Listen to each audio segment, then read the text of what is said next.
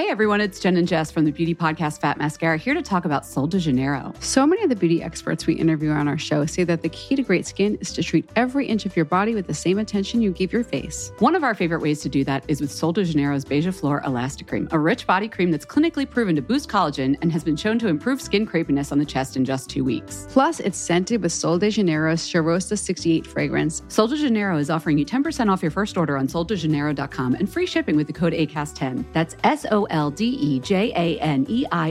soldejaneiro.com, and use the code ACAST10 for 10% off.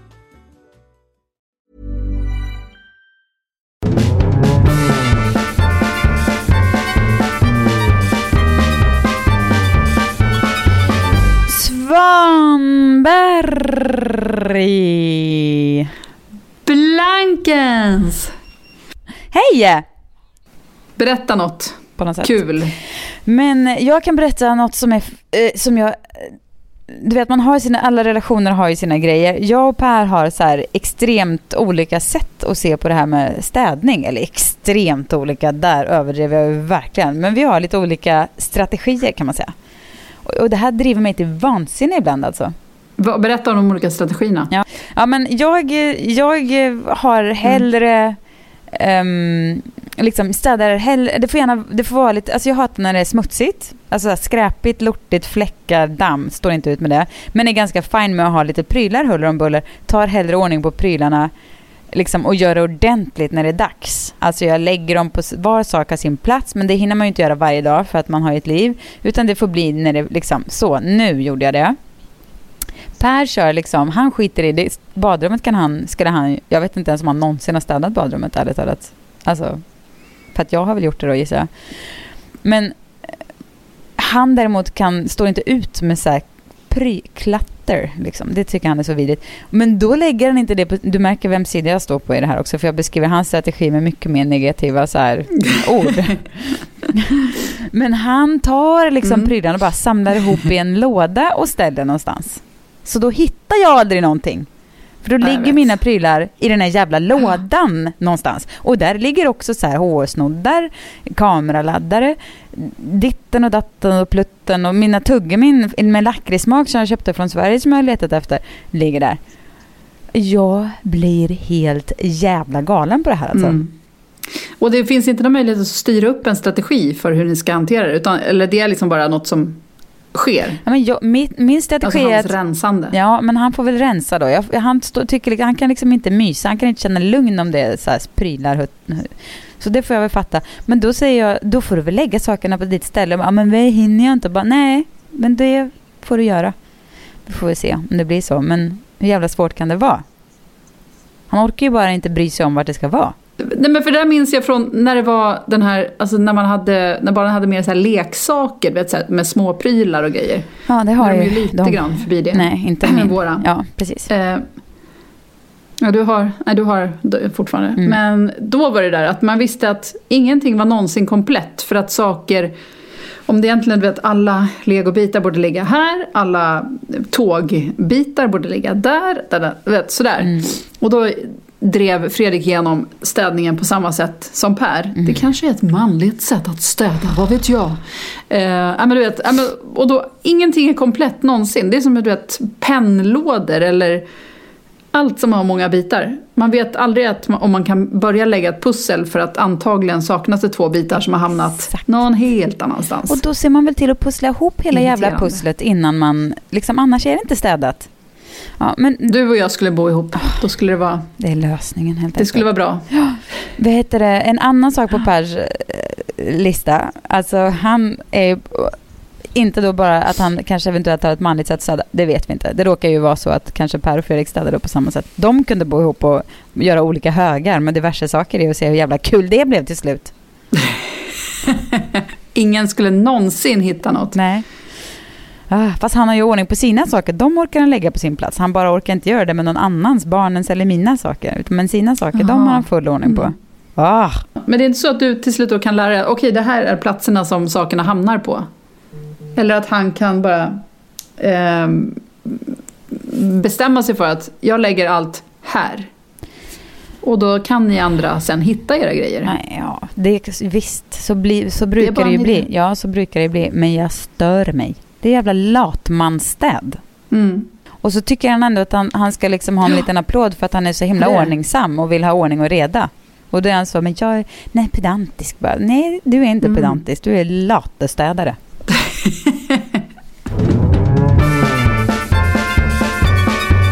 Jo, men nu ska jag säga mer på Pers minuslista. Han är ju på det där killiga viset också förtjust i att köpa så här, du vet, så att, en teknisk lösning på mitt problem på Amazon, just a click away.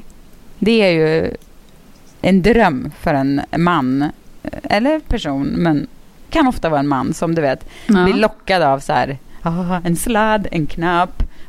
Kul. Så. Det låter lite grann som ett barn som går på tv-shop-reklam. Ja, jo, verkligen. Det gör Per. Alltså det gör han. Han har sen tidigare nu hänger jag ut honom. Så gör Per. Ja, nu hänger jag ut honom lite här, men det får han ta helt enkelt. Han har sen tidigare en liten så här typ klädnypa som man sätter på tårna, där han har någon liten fotsvamp eller vad det kan vara. Och då ska det någon lasergrej där som ska lasra den här svampen away. Så de har han, det lyser så här blått på kvällarna under täcket när han har de här jättestora klädnyporna på tårna. Han har också köpt en kudde, en antisnarkkudde, som är alltså en liten kudde man lägger under kudden. Och den här kudden lär sig liksom, alltså när det kommer något ljud eller så, då gör den här kudden en liten så här rörelse så att han ska liksom komma ur sin snarkmode och typ vända på sig och så. Så han har den här kudden som ligger och bara brummar. Och vända på sig. Ja. Och så den här kudden då, den brummar och låter alltså om han börjar snarka så börjar kudden så här, för då blåser kudden upp sig lite och så här knuppar huvudet åt sidan. Och nu senaste inköpet som han berättade om igår, det är en laserhjälm som ska så här stimulera hårsäckarna. Nej, men. Så nu ser jag framför mig nätterna med laserhjälmen. Laserklädnypan på tårna. Och den här brummande kudden. Det är inte upplagt för ligg om man säger så. Eller så är det precis det som det är när du får se alla tre. Det kanske blir en perfect storm. Ja. Och det är bara nu. Det kanske blir någon slags, det kanske den här lasern kanske bara liksom bzzzdar till något. Men kan inte du då samtidigt skaffa, för jag har sett att det finns såna här ultraviolett ljusmasker som ska ta bort, nu har du i och för sig inte akne, men du kan väl bara ta en för laget och testa det. Du är såna här som är som typ ishockeymasker. Fast som lyser liksom ansiktet. Så han har sin hjälm, du har din mask. Och kanske någon slags, ska jag ha någon slags någon strumpa eller något sånt där runt kroppen också för att liksom stimulera någon jävla cell eller något. Precis, exakt. Någon slags sån projekt kunde jag ju ha. Någonting sånt måste du kunna hitta om du googlar runt på Amazon. Alltså, när han berättade om den här laserhjälmen igår, då blev det liksom pricken över i på hela den här sovprocessen när han ska ligga där och bara oj. Ja. Det och städningen alltså, det han lägger i sig till just nu. Här kommer en liten spaning som jag har gjort, ska jag säga, den senaste tiden. Den är, jag känner att den kanske är begränsad i sin bredd, men ändå, jag har insett att vi har kommit in i häståldern. För jag har nu så många, för jag vet att du har pratat om att du vill skaffa en häst. Och jag har nu så många runt mig som säger, en häst. Jag vill ha en plats där jag kan ha en häst. Att det är så här, efter barn, efter hund, och sen kommer hästen in. Ja, så är det verkligen. Är det inte märkligt? Ja. Det är så, alltså om barn är ett stort åtagande och hund är ett jättestort åtagande, för den kan aldrig vara den kommer aldrig göra en fri. Nej. Och så hästen på det. Jag sa senast igår att jag vill ha en häst. Så kan jag tänka mig. Ja. Men kan det vara så att jag kan se så många logiska förklaringar till det, att det är så. Dels tror vi att vad skönt barnen är större, men någonstans som jag alltid brukar säga folk som säger så. Men alltså har man öppnat den lilla luckan i hjärtat till en unge eller en annan person, alltså som är liksom som behöver någon form av omvårdnad eller som behöver liksom då går det inte att stänga som den. Som behöver en. Det går inte att stänga den lilla luckan. Den är liksom för alltid och evigt öppnad. Och då måste det in djur, hus, trädgårdar, rabatter, hästar, allt möjligt där som ska. Men du menar att det måste in nytt där hela tiden? Varför kan man inte bara ta hand om det man har? Jo, men barnen blir ju större. De behöver den ju inte på samma sätt. De har ju sina egna grejer på gång. Det är inte så att det är inte man kan inte stoppa in en 50-åring i den där luckan. Det går inte liksom. Det måste vara något som är skört. Det finns sköra 50-åringar också, men jag menar något som behöver en, något som är så här. Det är en förklaring. Så du menar att det är därför du tror att man vill ha en häst? Det är en förklaring. Förklaring nummer 2 tror jag är att vi lever i någon slags, det brusar och stormar och stökar i världen på alla jävla håll och kanter. Vi behöver liksom vi vill inte, alltså, tillbaka till naturen. Ja, vi behöver tillbaka till naturen. Vi behöver liksom känna tryggheten och det liksom lyckan och lugnet i det lilla, och där kommer ju hästen in som ett paket på posten liksom, och hunden också för den delen. Och sen också att man du vet, också i tidevarv av meditation och yoga och sådär. Du vet, det här som är mer liksom på riktigt så. Man vill inte, lösnaglar är liksom inte lösningen. Nej, och man kan inte stressa en häst. Nej, kan man verkligen inte. Tänker jag. Att det är liksom, man kan hålla på med skärmar och skit hur mycket man vill, men med hästen måste man ändå, jag vet inte, på ett sätt röra sig i hästens tempo. Det är klart man kan säga, okej, nu springer vi istället för att gå. Men man kan ju liksom inte tvinga ner ett tempo. Jag mässade ju lite med din dotter häromdagen. För att jag hade upp någon Instagram-bild på någon häst och så. Och då var jag på vippen och lovade henne att jag skulle ta med henne dit nästa gång ni var här. Men då kände jag att det kanske inte är ni alls fel, och ni kanske inte ens åker hit. Så att jag sa inte det. Men, för det kan ju bli jättestor grej hos barn, det vet man ju inte. Eller så blir det inte det. Men ibland kan ju såna grejer bara bli så här på riktigt. Så då sa jag inte det. Men jag har ju, Peppe då, har ju hittat ett otroligt stall med en helt fantastisk kvinna som är så här amerikanskt utåtriktad utan att vara så här, oh my gosh, hon är bara liksom som en jättetrevlig svensk person. Nej, fy vad hemskt det lät. Men alltså hon är lagom påstridig alltså. Exakt. Det känns liksom också på äkta. Finns det massor med underbara amerikaner. Alltså verkligen. Men du förstår, det finns en viss amerikansk typ som är liksom, som man får en jävla nog av efter ett tag alltså. De som är så, oh my gosh, oh yeah, I gotta do that. Bara, nej, men kan vi prata på riktigt nu bara liksom. Och så kändes hon inte. Men hon var ändå väldigt... Det är för att hon är så grundad med hästarna. Hon har hästarna och djuren i sitt liv, så att hon är finare person på en högre nivå. Ja. Och då, det här stället, då vill hon ha hjälp att motionera sina hästar. Så här, du vet, utan ens vilja ha betalt. Utan vi åker bara dit och motionerar hennes hästar någon gång i veckan. Men hur hittade Peppe henne? Ja, men det är för att det är en annan kompis, Frida, som håller på med så här, alltså natural horsemanship. Så då är hon där och gör det med sina klienter på hennes gård. Och då hittade vi henne. Ja, så igår hade jag får nog faktiskt säga, det är kanske lite premature, för att ibland behöver man tid på sig att smälta saker, men ett av mina livs finaste stunder, när jag och Peppe, som är en av mina absolut bästa och mest älskade vänner, red där, och på den här hästen som heter Sovereignty, som inte kan någonting, alltså han är ingen sån här nofsig häst, utan han är liksom en världens vackraste häst, men inte, du vet, verkligen inte så här tuktad, utan lite mer vild i själen på något sätt.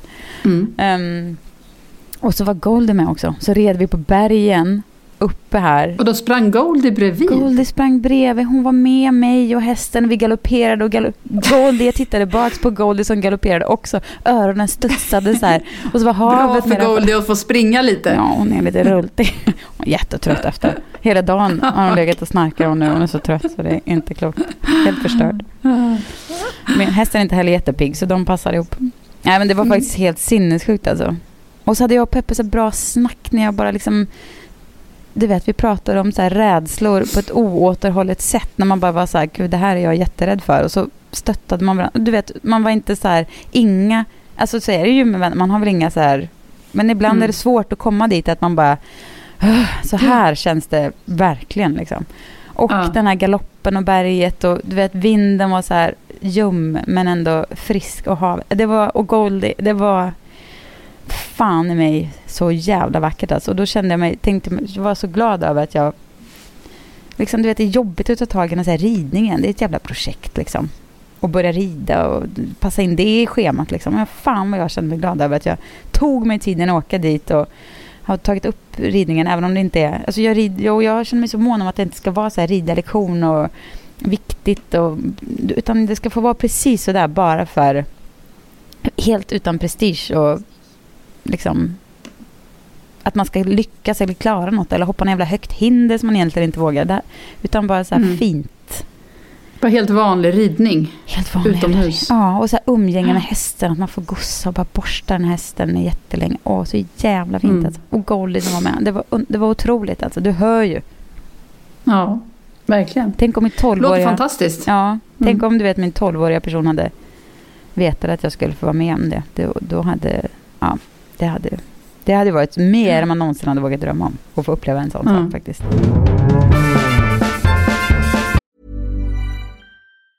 Hey, I'm Ryan Reynolds. Recently, I asked Mint Mobile's legal team if big wireless companies are allowed to raise prices due to inflation. They said yes. And then when I asked if raising prices technically violates those onerous 2-year contracts, they said, "What the f*** are you talking about, you insane Hollywood ass?" So to recap, we're cutting the price of Mint Unlimited from $30 a month to just $15 a month. Give it a try at mintmobile.com/switch. $45 up front for 3 months plus taxes and fees. Promo rate for new customers for limited time. Unlimited more than 40 gigabytes per month. Slows full terms at mintmobile.com.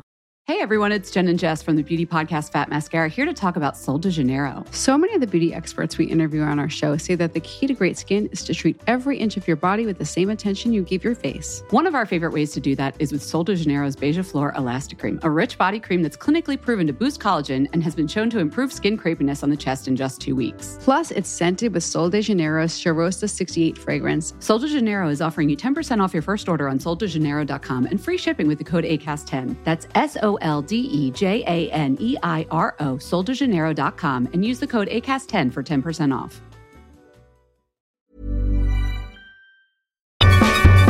Nu tänkte jag byta ämne till någonting. För jag tänkte på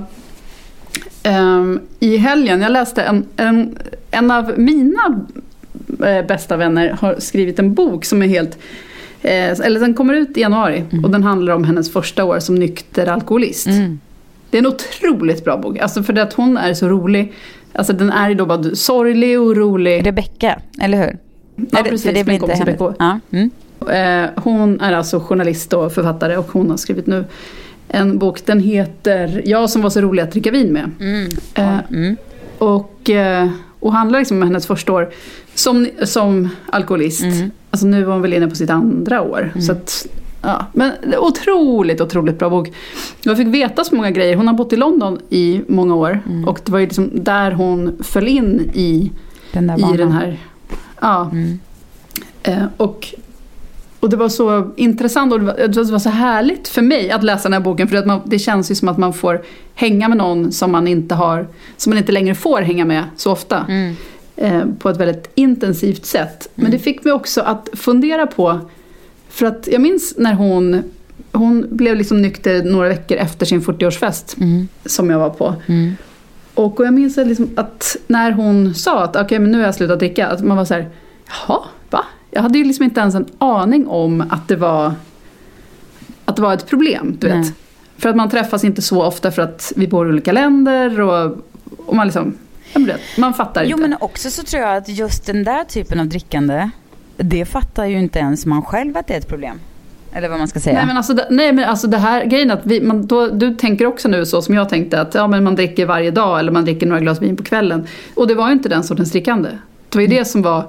Alltså hon började dricka på morgonen när hennes barn hade gått till skolan. Oj då. Okay. Alltså i slutet när det var som värst. Att hon drack jättemycket. Oj då. Och där kände jag då att dels att man, eller det är inte konstigt att man inte vet om det, för att för henne var det såklart en superskam så som det är för alkoholister, att man vill ju inte att någon ska märka det och man döljer det, man vill inte säga att det liksom känns jobbigt. Men också det här att när man inser att är det också problemet att man är lite för, man är alltid inställd på att det ska bli, att det löser sig på bästa sätt. Eller du vet att nej, men så farligt kommer det inte vara.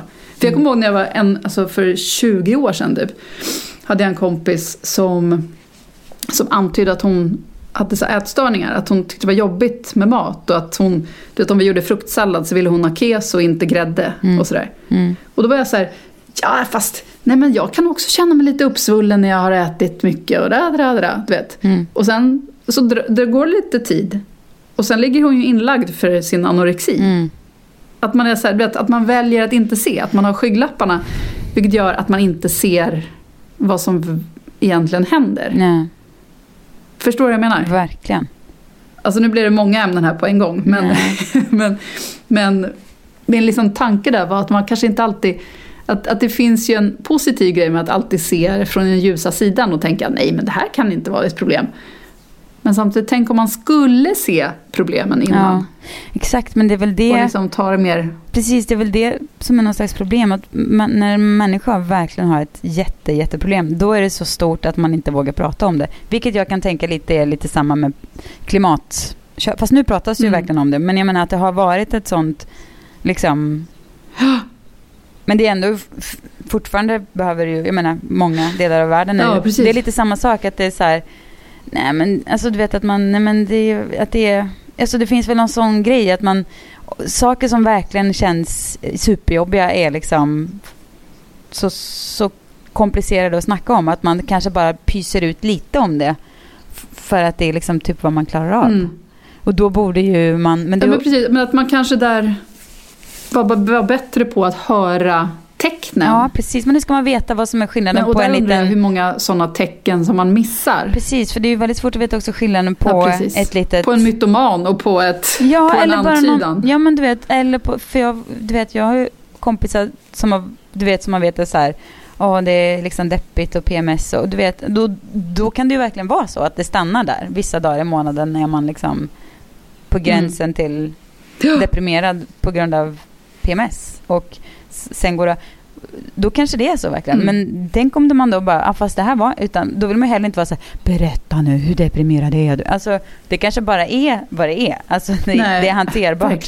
Då behöver man ju heller inte vara den som liksom gör men för det kan ju också vara det mest irriterande om man har sagt någonting någon gång till en kompis. Precis. Och sen så ett halvår senare så tar den upp, och det här då som du tyckte var så jobbigt. Exakt. Och jag bara, va? Men jag har inte sagt något. Nej, jag vet, för då kan då får jag känslan av att det är människor som vill gotta sig ens, alltså att man har mått dåligt eller mår dåligt. Vissa, du vet, som ska återkomma till det hela tiden. Bara lyfter fram det. Ja, precis. Men det är fine liksom. Men då, det kan ju vara en omtanke från deras. Men då känner jag mig cornerad att personen vill så här mysa mer i det där som inte liksom som bara var en tillfällig grej som jag öppnat med. Hur går det? Ja, precis. Ja.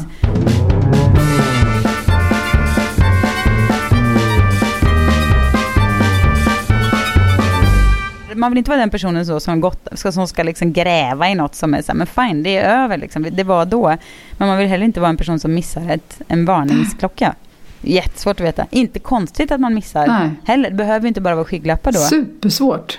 Ja. Nej, men för båda de här personerna har liksom varit några av mina bästa vänner. Att det är ju inte så att det är så här bekanta som man träffar någon gång och sen så nämner de någonting. Nej. Utan det här har ju liksom verkligen varit supernära kompisar. Ja. Och sen så ändå inte lyckats ta in det. Och det är mindre konstigt med Rebecca, kan jag tycka, för att vi inte delade en vardag. Liksom. Jo, men om den andra personen var 20 år sedan så kan det också handla om en mognad. Liksom. Att man inte riktigt fattar sånt då heller. Om man är liksom... Ja. Alltså. Nej, men också en skräck för att det ska vara så på riktigt. Alltså just att det är lite skygglappar kanske. Precis. Eller menar, anorexi är väl också någonting kanske som man inte trumpetar ut. Det är också lite så här skam. Ja. Kanske. Ja, det är nog också extremt svårt alltså, om man är drabbad så kanske man försöker dölja det lite grann. Ja, det är nog extremt svårt att sätta fingret på. Jag pratade med en kompis som har en dotter som har haft, eller är anorektisk. Jag menar, det är väl inget man blir frisk från kanske någonsin. Jag vet inte hur det där klassificeras, men hon berättade i alla fall att beskrev för mig som jag fattade det, jag kan ha missuppfattat, men att jag tror ju att, har ju liksom alltid trott att anorexia, att det har så mycket att göra med liksom mat och så. Men då förklarade hon att det har att göra med liksom mer, alltså ett mående som sen hittar någon form av utlopp. Alltså det kan vara skära sig i armen, börja bete sig destruktivt, bli helt introvert och sitta på rummet, eller liksom bara börja straffa sig och sitt mående genom att inte äta. Och då kan jag relatera till det, för då tänkte jag bara, gud, då hade jag någon, alltså, för jag vet när jag, min absolut mörkaste tid i livet var när jag var typ 25-26 och det tog slut med min dåvarande sambo. Jag som gjorde slut, men det var ändå, då kunde inte jag äta på ett halvår. Alltså det gick inte. Det gick bara inte att äta. Och mot den så här, då tänker jag att det kanske blir så här, du vet, att man har någon så här ätstörning utan att fatta att man har det. För jag har alltid tänkt att jag har aldrig haft några ätstörningar. Men om man, för att jag har tänkt att det kommer från en vilja att se smalare ut. Men det behöver det liksom inte vara nödvändigtvis. Sen kan det vara något som som gör det där. Att man säger, gud vad smal det blev. Det här kändes härligt. Så fortsätter man så. Men ja, nu sitter vi och spekulerar om såna svåra saker. Som en kontroll. Ja, men precis. Men att det handlar om kontroll och att alltså ta kontroll över sitt liv och sånt. Ja. Men jag tänker, alltså efter en sån grej som du gick igenom, är inte det bara vanligt att om man är, du kanske inte var olycklig för sig? Nej, jag var fruktansvärt olycklig. Ja, men då är det ju det. För att om man är olycklig eller typ nykär, då kan man ju inte heller äta. Nej, exakt. Precis. Men mot den bakgrunden så funderade jag på, jag skulle fortfarande aldrig säga att jag haft någon ätstörning, utan det var bara att jag var olycklig och min kropp, det behovet stängdes helt av. Men en ätstörning kan ofta börja så, inte att man ser det liksom, inte att man så här, prompt ska liksom få för sig att nu ska jag bli 10 kilo smalare, jag sätter igång, utan att det börjar som ett dåligt mående som sen glider över i en liksom så här, behov av att kontrollera maten, och sen så feedar man på den känslan av att så här, man blir smalare och smalare och smalare liksom. Tänk om man inte hade liksom, om man hade fastnat i den där och bara, nu väger jag 40 kilo och bara, då hade man kanske det blivit grejen istället för att ta sig ur. Nu spekulerar jag bara här, men alltså det här är ju vansinnigt att sitta och snacka om ens, men vad jag menar är att jag blev förvånad över att jag trodde att, men precis som alla sjukdomar är väl så att det finns ju inte en så här cancer så här ser ut, utan precis anorexia på samma sätt att man kan liksom, den kan hamna där på olika vägar. Men jag var aldrig liksom i behovet av att så här, jag måste bli smalare, även om det fanns absolut en del av mig när jag var så där otroligt mager som jag var ett tag, i sorg liksom. Så jag njöt ju ändå lite av det. Jag vet att man så här klappade på magen och var så här, någon period sen jag mådde dåligt och man bara, oj vilka små jeans jag kan ha nu. Ja, exakt. Fast man egentligen så här, eller så här, oj vad jag ser utmärklad ut när jag sitter på det här sättet. Så här. Yes. Det är ju också något sjukt. Alltså jag har heller aldrig haft någon ätstörning överhuvudtaget, men att, men det är ju sjukt att å andra sidan är ju det. Ja, exakt. Å andra sidan är det en jävla störning att man ens tänker så. Ens reflex borde vara så här, något är fel, istället för att vara så här, något är ändå jävligt rött i det här beteendet liksom. Det är sjukt ju. Jag var på ensam bio och såg A Star Is Born i söndags. Alltså jag gick själv på bio, det var mysigt. Det brukar jag inte göra ofta, men det var verkligen mysigt. Och sen så, jag vet inte, har du sett den? Nej, jag har inte gjort det än. Nej, men måste göra det. Ja, men den är bara i alla fall. Det är Lady Gaga och Bradley Cooper, och det var en kärlekshistoria i så här musikertappning så, som var väldigt... Det är väl typ 5:e gången den spelas in. Ja, precis. Så det var liksom en modern variant på den historien då. Och i alla fall så det här förstör inte handlingen för någon. Så att de träffas på en klubb, alltså en drugshow. Alltså män som, nu vet jag inte hur de här identifierar sig, men de såg i alla fall ut som uppklädda som liksom kvinnor, sjöng och sådär. Sjöng hon där, de träffades där. Och sen så var det någon mer så här vändning där som också utspelar sig i en så här du vet, minoritetsmiljö. Någonting hände i ett black community. Det var 2 vita människor. Någonting fick en vändning. Ett black community, bla bla bla. Och då har ju den här filmen då i vissa kretsar blivit kritiserad för att de utnyttjar om transgendervärlden och den svarta världen för att ge liksom bättre karma till en vit film, bla bla bla så här. Och nu, med risk för att låta som en jävla gubbe, säger jag ändå så här, alltså hur fan ska det kunna bli rätt då? Alltså, det är klart att det hade ju varit härligare om filmen då inte var 2 vita personer i huvudrollen igen och så vidare. Det är klart.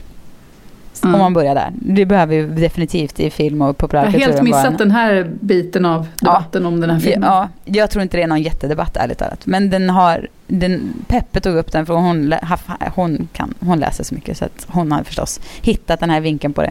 Och då tänker jag, alltså, det får faktiskt finnas gränser.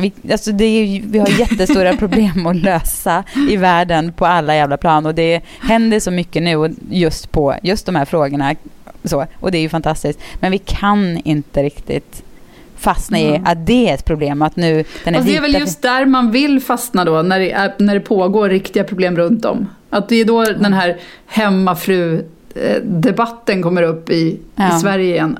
Alltså, har du läst om den? Nej. Ja, men när det är så här 24-åringar som tycker att de så här revolterar mot det feministiska, de feministiska strömningar, för det är inte längre coolt att vara feminist, så att nu ska det vara coolare att vara kept woman typ. Ja, nu kanske jag förenklar det hela, men det är en väldigt fånig debatt som pågår, eller som inte är en debatt. Det började med en artikel i DN som borde ha varit en krönika, och sen så har eftersom det är ett ämne som många då engagerar sig i. Gud, nu tar jag upp det. Jag hade inte tänkt jag skulle ta upp det. Ja, och så blir det skrivs om den överallt. Ja. Och så känner man bara, men det här är ju bara slöseri med tid, för det går i cykler, allt det här har sagts förut. Det där är sånt man det tar inte samhället framåt på något sätt. Ingen tjänar på den här debatten. Nej. Möjligtvis hon som har skrivit artikeln från början liksom. Ja.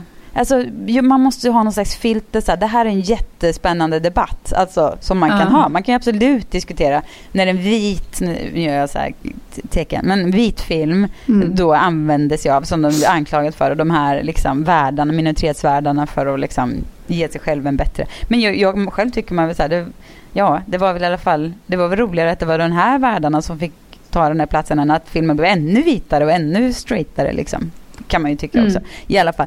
Det är en perfekt diskussion att ha vid middagsbordet med sina kompisar. Då kan man ju ta upp det där och fundera på fram och tillbaka. Liksom. Finns det någon så här? Det är jättekul.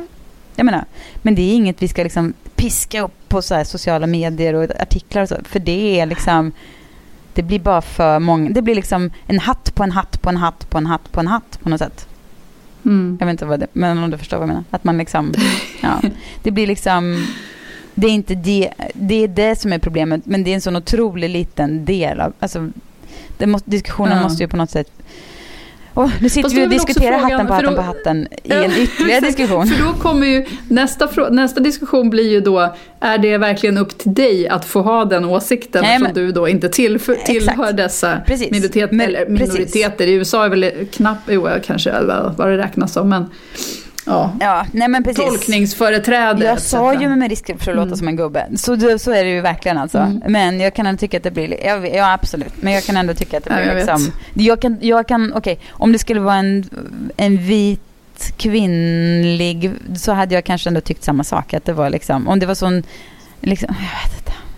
Nej. Det är alltid kul när man ser och diskuterar saker och man egentligen bara så här suckar. Allt man säger man med en suck och bara, det här borde vi inte prata om, men ändå. Ja. Och sen så bara fortsätter man diskutera. Ja, men det blir så blir det. Diskussionsklimatet är ju svårt alltså, men vi måste fan hålla fokus på rätt saker här, känner jag.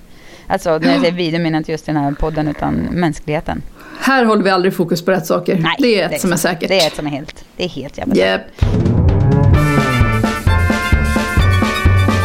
Jag ska bara avsluta med att säga att min syster ringde förut. Och hon går i en gestaltningskurs, det har vi pratat om i podden förut. Och hon tar alltid med sig så mycket intressant saker hon har fått med om i sin kurs till mig. Och då hade hon haft så guidad meditation. med den här kursen idag på morgonen. Och så hade de suttit där och så skulle de kliva in i någon hiss och där fanns en knapp och den tog henne till ett så här härligt ställe och så berättade de om det. Så hade den hissen åkt till massa olika stationer så här. Alltså, i meditationen då. Det här var ju alltså inte en riktig hiss. Och så var det bland de sista rummen som skulle och jag hade liksom inte riktigt varit med så här jättetydligt i den här hissturen fram och tillbaka. Så det var någon plats där hon kände sig inkluderad och någon så här plats som bara var mysig och härlig och det var hem där hon hamnat i det. Alltså jag ska verkligen Stugan. inte man önskar ju. Så. Men så hade hon i sista rummet där så hade hon då skulle hon komma till en plats där som var samhörighet. Och då när hon hade tryckt på samhörighetsknappen och klev ut i hissen, då stod jag där. Och när hon berättade, jag börjar nästan gråta nu igen, men när hon berättade det och grät och jag för jag förstår den känslan. Det är liksom när en kärlek är liksom samhörighet, då är det den fan renaste, finaste formen. När det är så här, gud vad fint. Ja, och jag vet att det är så, för jag känner verkligen med min syrra att det är, du vet, det är så här, jag skulle kunna vara precis vem som helst och vad som helst och var som helst med henne och jag skulle alltid känna mig, det är en jävla lyx alltså att få med en och känna så. Och jag känner mig så hedrad och lycklig av att få vara i det lilla hissrummet. Superfint. Ja. Gratulerar till dig och din syrra. Tänk om du nu skulle göra en guidad meditation och sen så skulle du göra allt det där och sen ska du kliva ut i samhörighet. Så är det inte alls henne du ser. Ja. Du bara, Peppe, äntligen. Nej, det skulle faktiskt vara hon. Det skulle det, absolut. Möjligtvis Goldie, men... Eller stugan. Stugan, allt som blir positivt. Vad är stugan? Banda hissknappar, stugan. Om man trycker på. Jaha, det var stugan igen. Jaha, tråkig fantasi. Precis. Ja. Tänkte på stugan extra mycket igår och längtade dit. Ja. Du har ju Gärdet nu, så det är kul att du ändå är med mig lite. Ja, men precis. Men nu börjar det bli lite väl kallt på Gärdet. Men däremot så var jag faktiskt där häromdagen.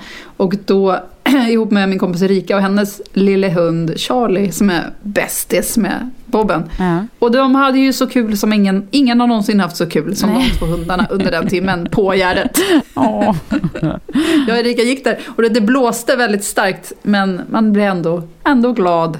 Men du, då kan ju du ta på dig vårt kashmirset som vi snart lanserar. Blankens vi gör ju kommer släppa och har börjat släppa en kollektion med perfekta stickade plagg. Och de här kashmirsätten är liksom byxor, tröjorna har också små tumhål. Topp till tå i kashmir, det är liksom alltid drömmen.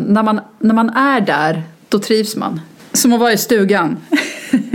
Så där har man perfekt att önska sig julklapp. Av sig själv eller av någon annan. Ja, där försvann Sissan för att hennes inspelningskort plötsligt inte tar någonting. Så att vi säger tack och hej och är tillbaka nästa vecka. Vill du skrika något, Sissan, i hörlurarna? Ja. Hej då och tack, vi hörs snart. Perfekt. Vi hörs. Hej då.